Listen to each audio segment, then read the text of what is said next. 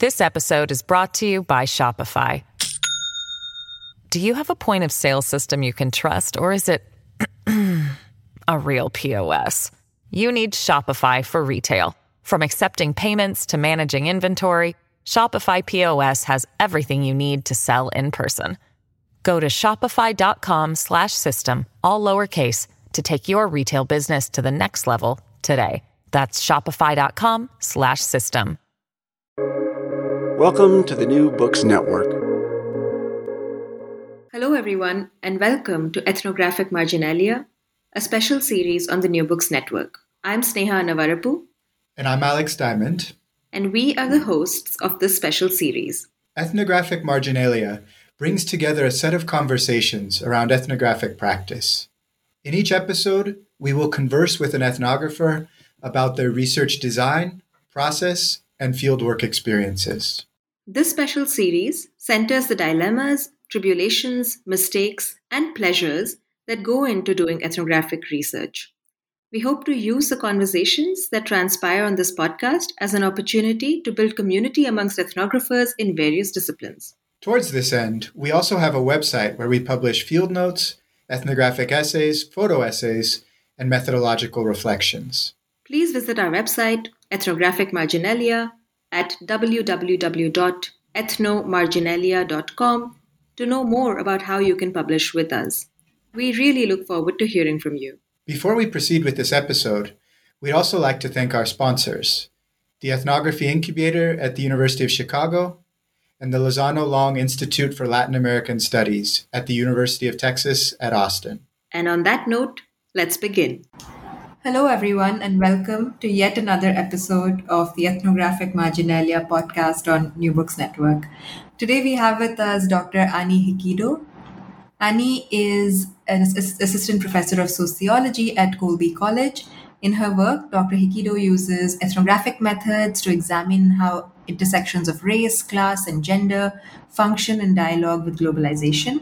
Her current project focuses on entrepreneurial Black women who drive the township hospitality market in Cape Town, South Africa. Thinking through township tourism as a site of post-colonial narrative production, she studies the link among intimate service labor, the construction of authenticity, and perceptions of the post-apartheid nation. Annie has articles published in qualitative sociology and ethnic and racial studies, and we highly recommend you read them because they're absolutely fantastic. So welcome to the podcast, Annie. It's so great to have you here. Thank you. It's such an honor to be speaking with both of you today. So let's get started. And to start off with, we'd just love to know more about how you became a sociologist, but also a sociologist who uses ethnographic methods in particular. Mm-hmm. Well, I never actually thought to study sociology until after I finished undergraduate. I was sort of late in that way. But I think to some extent, growing up not white in this country means you're often something of a sociologist from a young age. So I'm Japanese American. I grew up in the California Bay Area with mostly white friends in a mostly white neighborhood. And I recall going through this phase when I really just didn't want to be Asian. And it wasn't because I actually felt that I experienced a lot of overt racism. There was some of that sort of like ching chong playground taunts and that sort of thing. But I think what frustrated me more was that I never felt like I was seen as a complex individual. It's that feeling of you're always marked by the group for both my achievements and also my shortcomings. And so being aware of that, how I was seen, I actually have kept journals since second grade. And I would just write so much about how angry I was about all of that. And maybe that documentation speaks to some early ethnographic impulses. It's kind of great because now I have this whole archive of Annie Hikido from a young age. But in college, I studied public health, which started to seed some sociological perspectives. But even then, I hadn't really thought about sociology as a career path. And in fact, when I graduated, I didn't really know what I was doing. So I worked some part-time jobs back in my hometown of San Jose, and I was really lucky in that our public library doubles as the San Jose State University Library. And it's actually called the Martin Luther King Jr. Library, and it has just this huge collection of race literature. And so I actually stumbled independently onto critical whiteness studies there, and I just became really taken by it. One, because it explained so much of my own experiences, and that, why were my white friends granted these statuses as individuals and not part of the marked group? And two, because I felt that studies of inequality always sort of tend to focus on those who are disadvantaged, the quote unquote others. And I sort of wanted to know more about the other side of that dynamic. And so I was really interested in how advantaged persons also sustain inequality racially and along other axes of identity. So I actually applied to graduate school expecting to do a study on white people in California, which in 2013 was not something people were talking about as much. But once I got to graduate school, my project sort of evolved. But that's how I first sort of started. And in fact, as I was sort of thinking through this question, I owe a lot of my sociological path to the San Jose's public library system, actually. That's a great recommendation, Annie. It's interesting, really interesting to hear sort of how your personal journey contributed to your interest in sociology. But also it sort of raises the question, because you didn't end up studying white people in California. At least that's not the research that you've published, right? You studied something. I mean, the racial interest and sensitivity is there, but you studied the township hospitality market in South Africa, in Cape Town. So how did that become, as a woman from California, how did that become your research site? Right. Yeah, of course, that's the second half of the story. I did publish, my first article is on white students in California. So I did sort of begin in that sector. And I did that my first year of graduate school, actually. But then what happened is I got to graduate school and my interest sort of exploded. But even that was sort of based in sort of an early experience. I actually became interested in South Africa from a younger age as sort of a foil to my own family's history. My grandparents were incarcerated during World War II because they were of Japanese descent. And so I grew up with these stories of what we would just call camp, quote unquote. And for years, I thought that story of racialized forced removal was only my family's, like that was just a Japanese thing. And from today's standpoint, that really seems like some severe navel gazing. But I grew up in California, and in the 1990s, it does seem like this special era of like peak multicultural colorblindness, because I couldn't see those same patterns of racialized dispossession operating around me. And so I didn't actually learn about South African apartheid until 9th grade. And I specifically remember watching this documentary about the Truth and Reconciliation Committee. And I think the extremity of the case, this Black population, this entire nation being forcibly removed in different ways on a completely different scale by a white minority, it really shocked me because it felt familiar, but again, in a much more contemporary sense on a much larger scale. And I recall feeling like my own ignorance in that moment, even as it sort of felt familiar. And so in college, I studied abroad in Cape Town, where I effectively was a tourist there for a semester.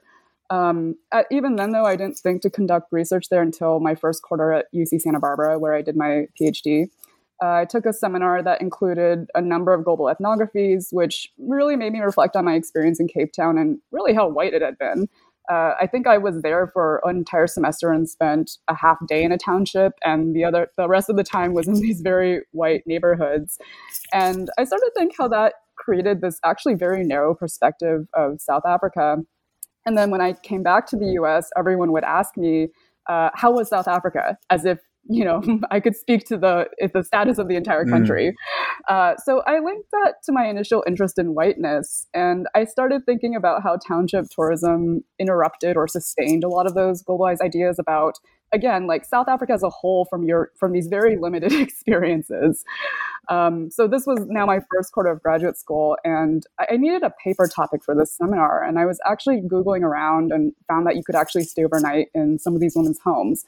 So I wrote my first paper in grad school about their websites and how they strategically angled toward a Western audience.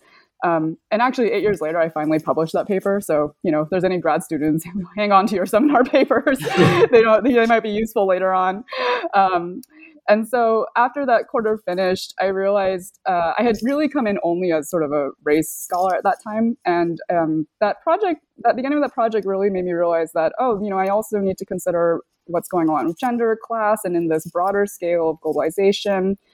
And I was really motivated to continue the topic because, in some ways, it's always reminded me of how much I didn't know at different points of my life, whether through my own family's history and in relation to other countries or that first quarter in grad school. And it really continues to show me how much I can still learn. I really enjoyed your recent piece in Qualitative Sociology titled Making South Africa Safe, the Gendered Production of Black Space on the Global Stage.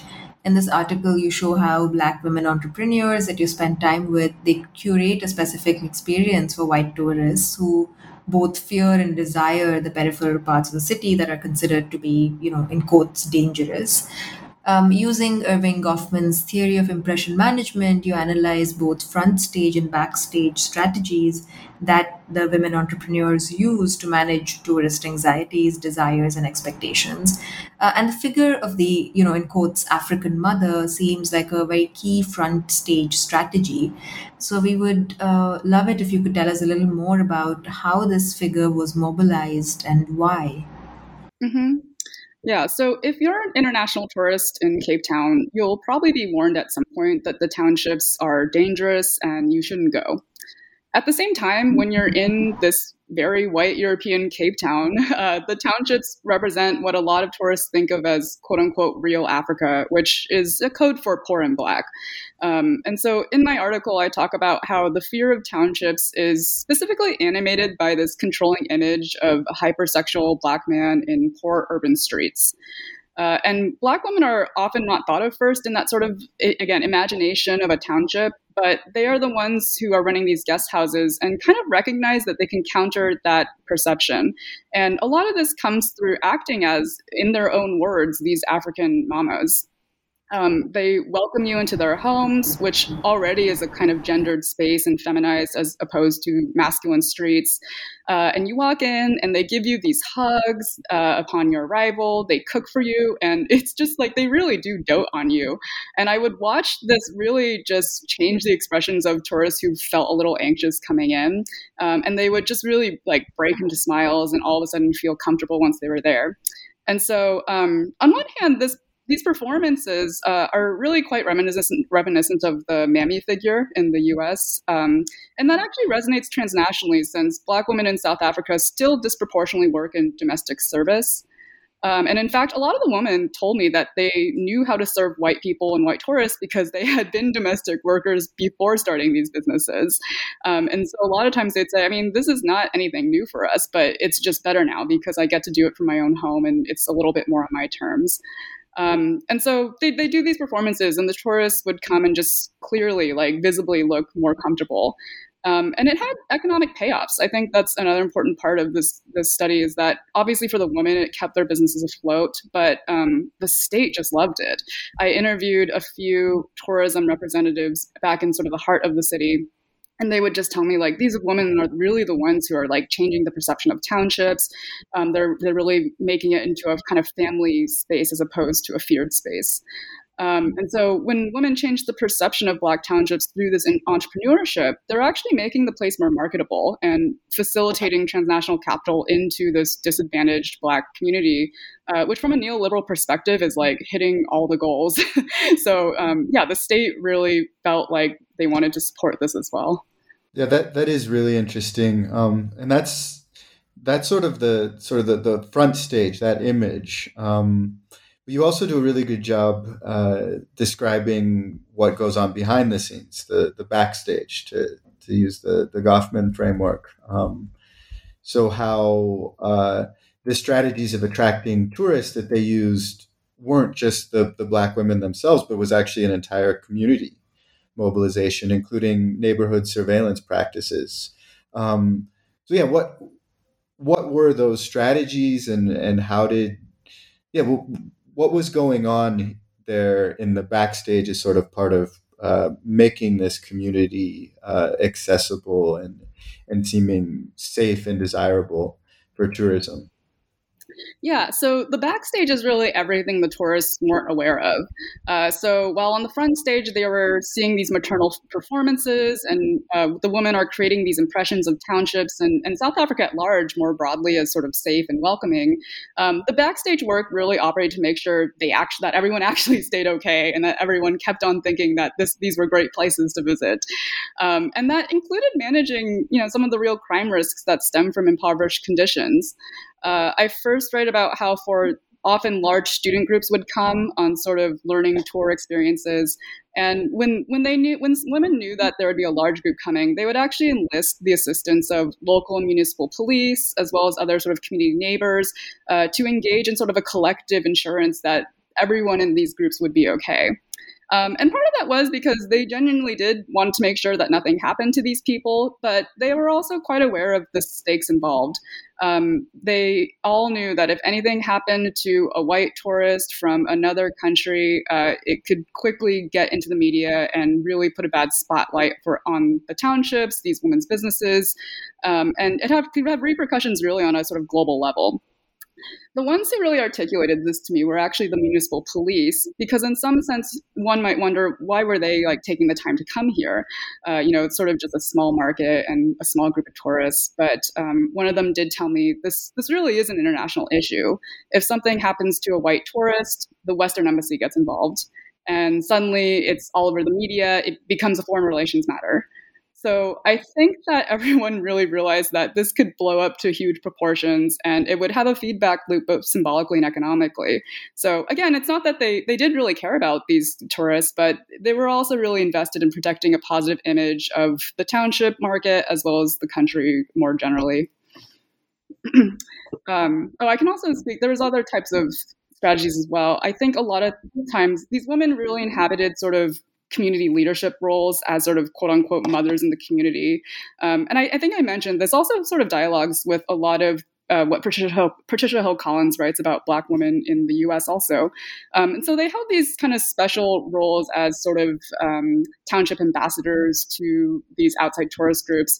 And they would also obscure risks by taking these small details like scheduling around local protests, managing the local scolies, which is the term for young men who might have tried to steal or engage in other criminal activity around tourists. And what this achieved symbolically was that incredibly, tourists seemed to really forget that this was still a place that struggled with social problems that, again, stem from poverty.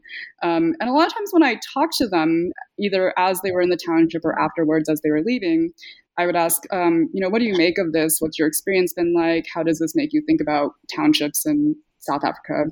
And they would often say, wow, we came from town where it was really rich, and we see that this place is really poor, and so it means this country is really unequal, but it turns out that everyone's making the best of it and they're all happy, and this is great.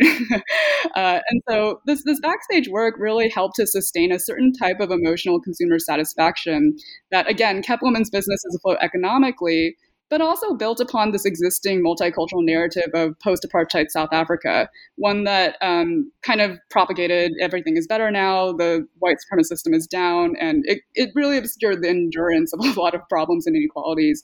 And the celebration of that actually really reminded me of the brand of multiculturalism I grew up in the Bay Area. So that's a sort of another connection that kind of stems back to my own background. That's fascinating. Question was, so were these strategies sort of for the township tourism? Were they actually making the neighborhood or the township itself safer? That's a hard call. I mean, I get asked a lot, to what extent is the reality of danger and crime here? I think a lot of times it depends on who you are. As a sort of non-Black foreign person, it really felt the weight of my body's being valued in a greater way than perhaps, people who are local there. I think the symbolic work largely was sort of limited to when tourists came. If you really wanted to make townships safer, of course, that would take a lot more sort of structural change and resource redistribution. So I don't have exact quantitative measures and statistics, but it is still known to be, quote unquote, the murder capital of the world, and by some media accounts. I do think that is a sensationalization to some extent, but I also can't deny that crime remains a problem there. And just one more follow-up. how were these women getting I forget, or I didn't quite catch the term you used for sort of the young men in the neighborhood who may have The been Scullies. occasionally. Yeah. The Scullies. Mm-hmm. Thank you. How were these women getting the Scullies to back off? Yeah, and I don't think they always had full knowledge of what was going on, but one woman in particular knew that she was sort of looked up to in the community, again, as someone who was making the township look good and not just sort of this awful place that the world thought was dangerous. And she told me that when she was getting ready to have a big group of tourists and students come, she talked to a lot of other neighbors, and these neighbors also knew these young men who might do something. And she would sort of tell people, hey, everyone's coming to my house. This is a community investment. We all want our place to be better, right? So make sure that the kids don't do anything. And then word got back to her that these young men were sort of saying, yeah, we'll be good, because we also want people to come and really think of our place as a good place. We don't want to contribute to a negative image because we realize this is an international spotlight. So again, by really sort of tapping into a sort of communal investment and making the place look good and knowing that the promise of economic capital might flow in. I don't think it was often as much as they hoped, but the promise of it was still alluring to people. Really interesting. And, while you were speaking about how your body was valued differently, just obviously brings up the question of you being a foreign woman ethnographer in this space, right? So I guess it would be great if you could tell us a little bit about what it was like to navigate research as a foreigner in Cape Town, but also being a foreign woman in your particular field sites. Were there particular complications, but also pleasures in doing this field work? Yeah. In terms of what I wrote, I mentioned earlier how the fear of townships is based in the figure of this violent Black man. And as evidence, I point to my own experience of warnings I received. In the article, I draw upon a moment that occurred the day before I went to Kailicha, this township, for the first time. I was walking around this area in the central city called Company Gardens, and it's a pretty popular tourist location, mostly white part of town. And these two young told me, they asked, "What are you doing here?" I told them I'm going to Kailicha tomorrow. And they didn't hold back from simply saying, if you go there, you're going to be raped. And I don't analyze myself in the article too much just because of word constraints and limits, but you can imagine how that type of comment was probably invited by being a 25-year-old woman traveling alone. And I've since also wondered, there's not many East Asian people living in Cape Town, so it was obvious that I wasn't a local, which is probably why they thought I was being really stupid and going there. But I've also wondered if there's something to do with the hypersexualization of Asian women involved there. I mentioned how the mammy trope travels transnationally, and I think the same can be said of stereotypes of Asian women that stem from that 1875 Page Act and have continued to persist and been promulgated through global media. In terms of other sort of instances, when I was in the townships, I would get a lot of marriage proposals. In particular, I remember men just sort of yelling on the street, "Oh, that China girl, uchatile," which in Eastern Xhosa means, "Is she married?" And then they'd sort of be badgering me about this. And I think this also happened to a few of the white female tourists also. One analytically advantageous aspect of conducting this project as an Asian person was that it really allowed me to understand how the boundaries of whiteness operated in Black townships. I'm not white, but I could observe how being light-skinned from the US made me a kind of contingent white person in that context. And I observed that also with handfuls of other Asian Latino tourists. So it was interesting to think about in that regard. But okay, so I was still marked as Asian because of these China girl comments. And on one hand, it's just sort of annoying, I think. But eventually, I guess I got used to it. And it always felt a little bit half in jest since they were yelling it in passing. But I did get to a point because I was spending, 24/7 here, really. I wasn't going back to the town every day or the city every day. And eventually I just started to talk back a little. And I would actually say "Andi dile China, andi funin doda," which means I'm not from China. I don't want a man. And this always, on one hand, made my hostess Nover Wish just start laughing hysterically. I think everyone just found this Asian-looking woman who was speaking a little bit of Eastern Xhosa just crazy to begin with. And the man would also just look shocked, who is this? Who is this? So I learned how to take these potentially uncomfortable situations and flip them in ways that, asserted myself, but I didn't think was being too disrespectful. And in some ways, I later was thinking about it, and it's just building off of years of training from what I experienced in the US. It's not like getting racialized and gendered is something that only happens in South Africa. And so I thought about how I think I just build a sort of new repertoire of responses wherever I go. And it's not to justify or condone it, but it's just it's just a strategy of being in the world. And I live in Maine now, so, I've been building a new repertoire in that way. This episode is brought to you by Shopify. Do you have a point of sale system you can trust, or is it a real POS? You need Shopify for retail. From accepting payments to managing inventory, Shopify POS has everything you need to sell in person. Go to shopify.com/system, all lowercase, to take your retail business to the next level today. That's shopify.com/system. Yeah. So, while you were writing your book, I'm sure the process of editing and rewriting has been quite a journey. And I actually hope that some of these reflections that you've just so generously shared with us, especially these, I guess, funny but very profound encounters around ethnography. I hope they, make it in your book manuscript. But I was curious to know, are there certain interactions that you feel compelled to leave out? Is it a bit too embarrassing for you to write about? Because I know that all of us ethnographers have a long list of trivial but mortifying faux pas that we'd much rather forget about. But we're just wondering if we could persuade you to share. I think when I think back on my fieldwork, a lot of times people assume that because it's a Black township, there must have been stories about, like being in danger and it being at risk and things like this. But my daily life was living in homes of women. And so some of my memories of sort of embarrassment and uncertainty had to do with more sort of domestic concerns and just how I was coming off in someone else's home. In some ways, like, again, this image of like, oh, like you're going abroad and this is so daring just doesn't square with me, because I'm actually quite a homebody person. Like, I'm talking to you in my pajamas right now from my apartment. But I think when I remember being embarrassed because and feeling a lot of pressure in that I really was a 24/7 guest in these homes by virtue of, one, being a tourist, and two, being a researcher. And I felt the pressure to be a good guest a lot of times. And so that's combined with a lot of feminist ethnographers who talk about, think about what you can do for these people. Don't just come in and be extractive. So I was always sort of thinking, okay, what can I do? How can I help? This sort of stuff. And because I would watch these women do so much work day in and day out about food preparation, cleaning the home, all the normal sorts of domestic responsibilities, I try and find ways to sort of help out in these ways. And often I would. But at the same time, it often revealed how incompetent I am at a lot of domestic activities. And so I remember specifically one time I was trying to help peel potatoes for a meal, and one woman was like watching me do this, and I could just tell she could think like, wow, Annie is so bad at this. She's just taking way too long to peel these potatoes. And she very kindly didn't say anything and let me finish, and I think let me feel like I was being helpful, to be honest. But after that, no longer asked me to help peel potatoes.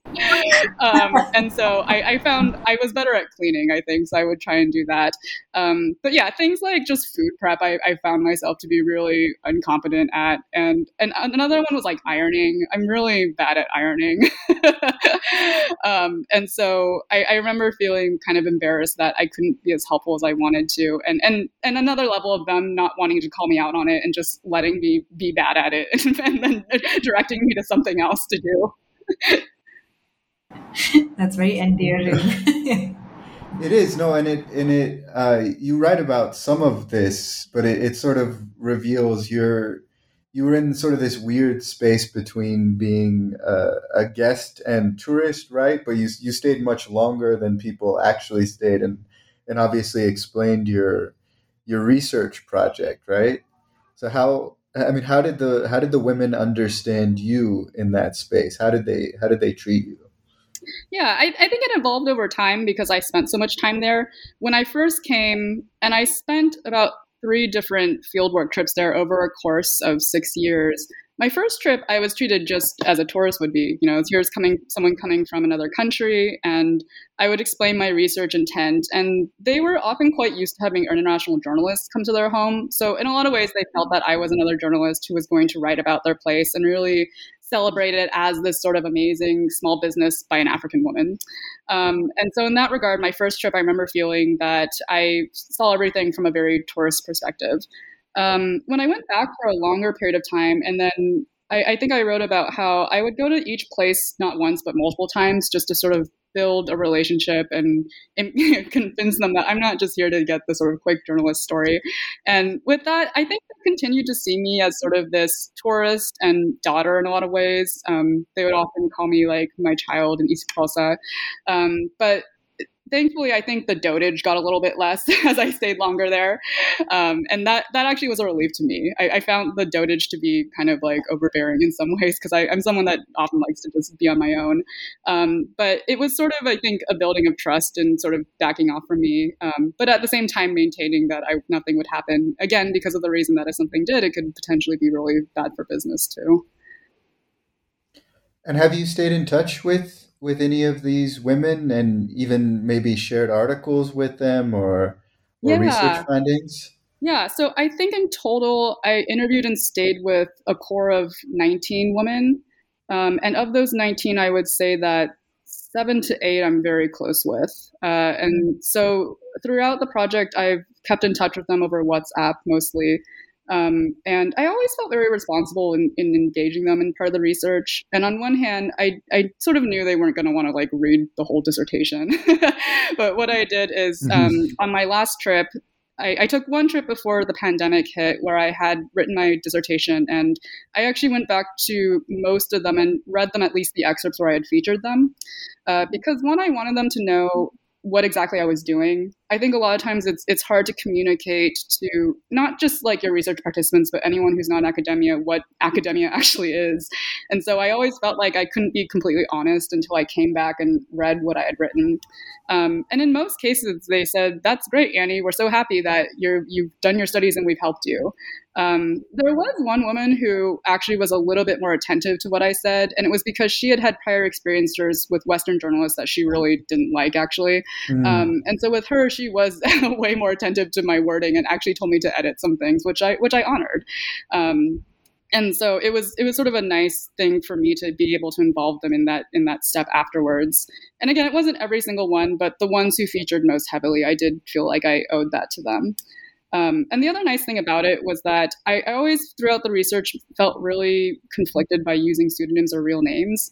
And I think in earlier drafts, I used pseudonyms just because it felt like a safeguard and the sort of thing we're expected to do. But my advisor was actually a proponent of using real names. She had used real names in some of her work. And I felt that if I read back how I was presenting these women, they could then make the decision whether or not I used a pseudonym or real name. And in many cases, all except one, they wanted their real names. So that was a nice thing to do. And just out of curiosity, what was the thing that this woman wanted you to edit out or change? Right. I remember that I had written...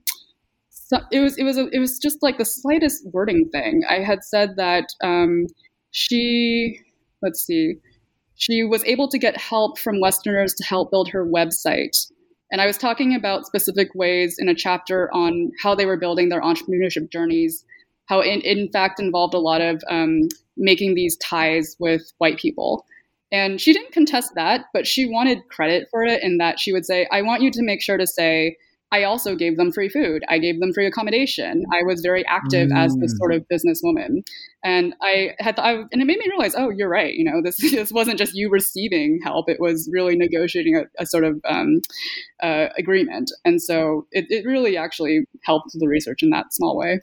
That's really interesting. So a question that we love asking our guests, what were the ethnographies that inspired you while doing field work and now while I gather you're writing a book? Mm-hmm.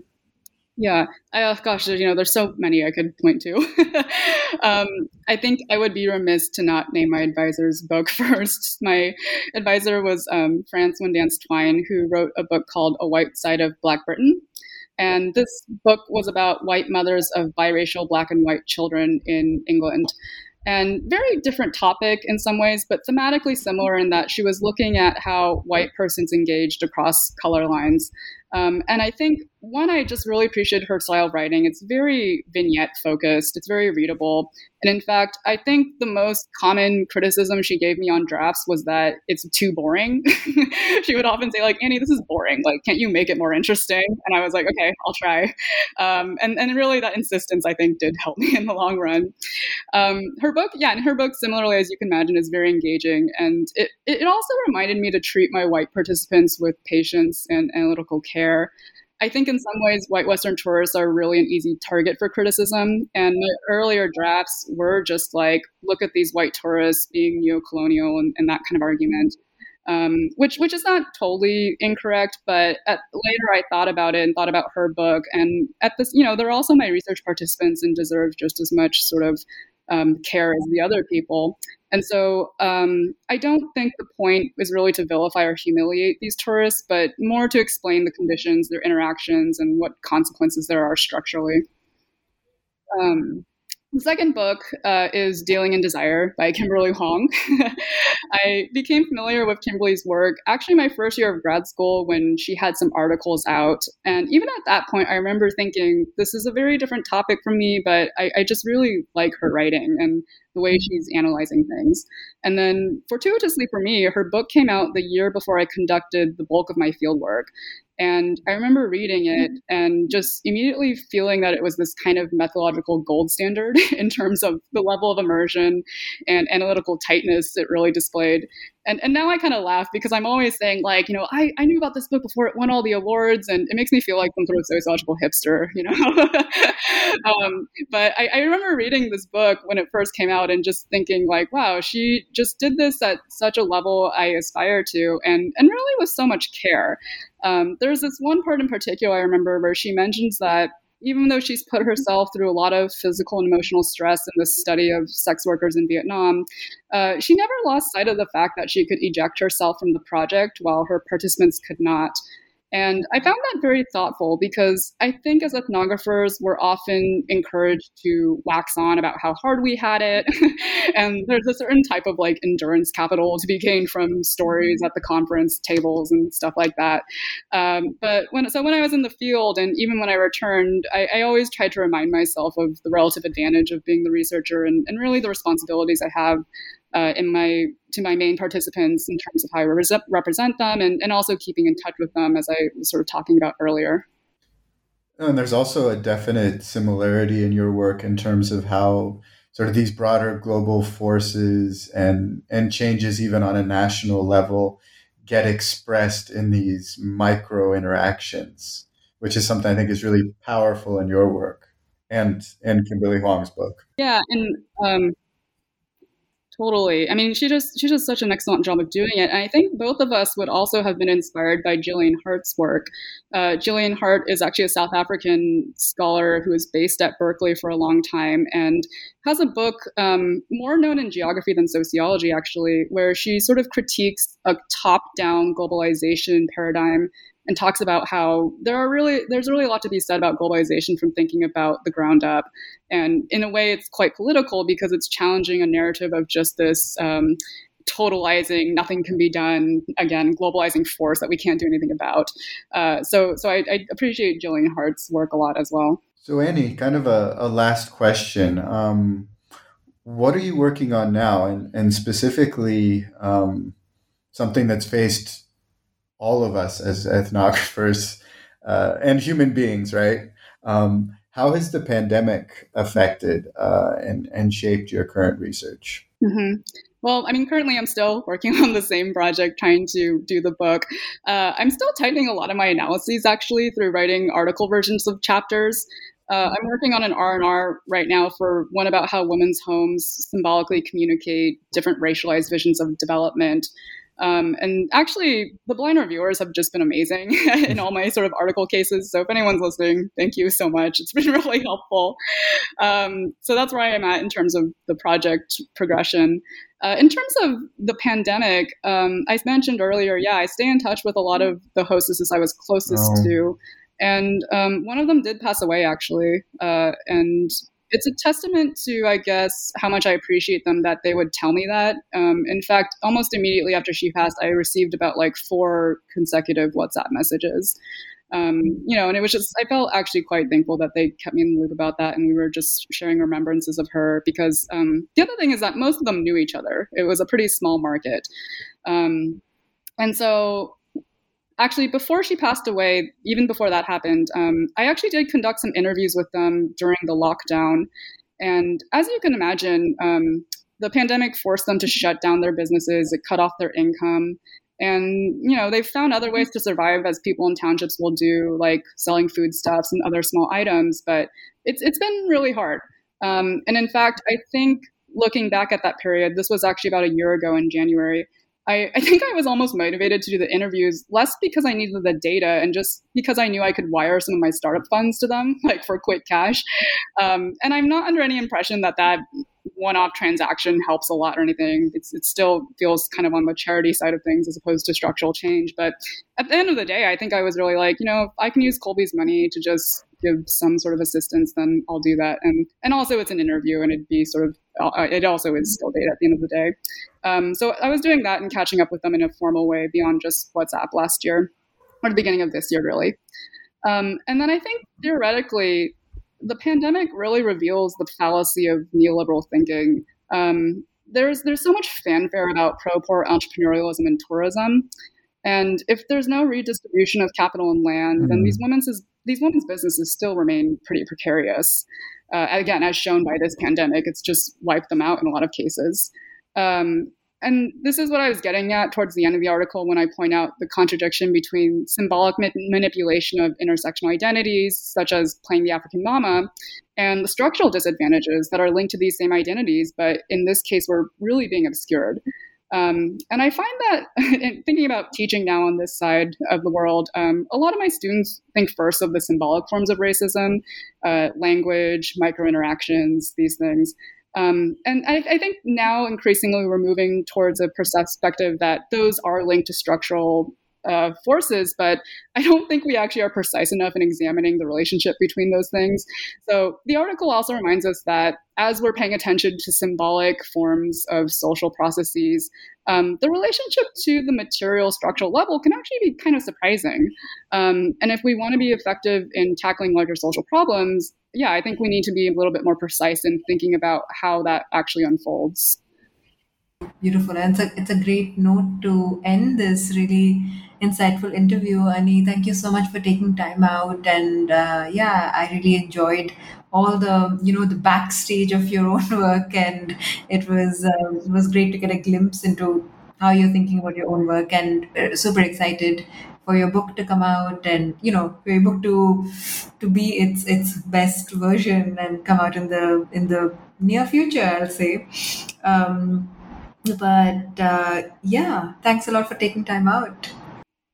Yeah, and thank you so much to both of you for making the time for me to talk about this. I really appreciate you, everyone listening, and also hopefully reading the article also. Yeah, everyone, again, Qualitative Sociology, we'll add a link to our Ethnographic Marginalia website as well as the New Books Network page. Please feel free to take a look. It's a great article. I really enjoyed it, and it's also, by the way, I think your advisor should be very proud of you. I'll make her listen to this podcast too. It's engaging and enjoyable. Yes, absolutely.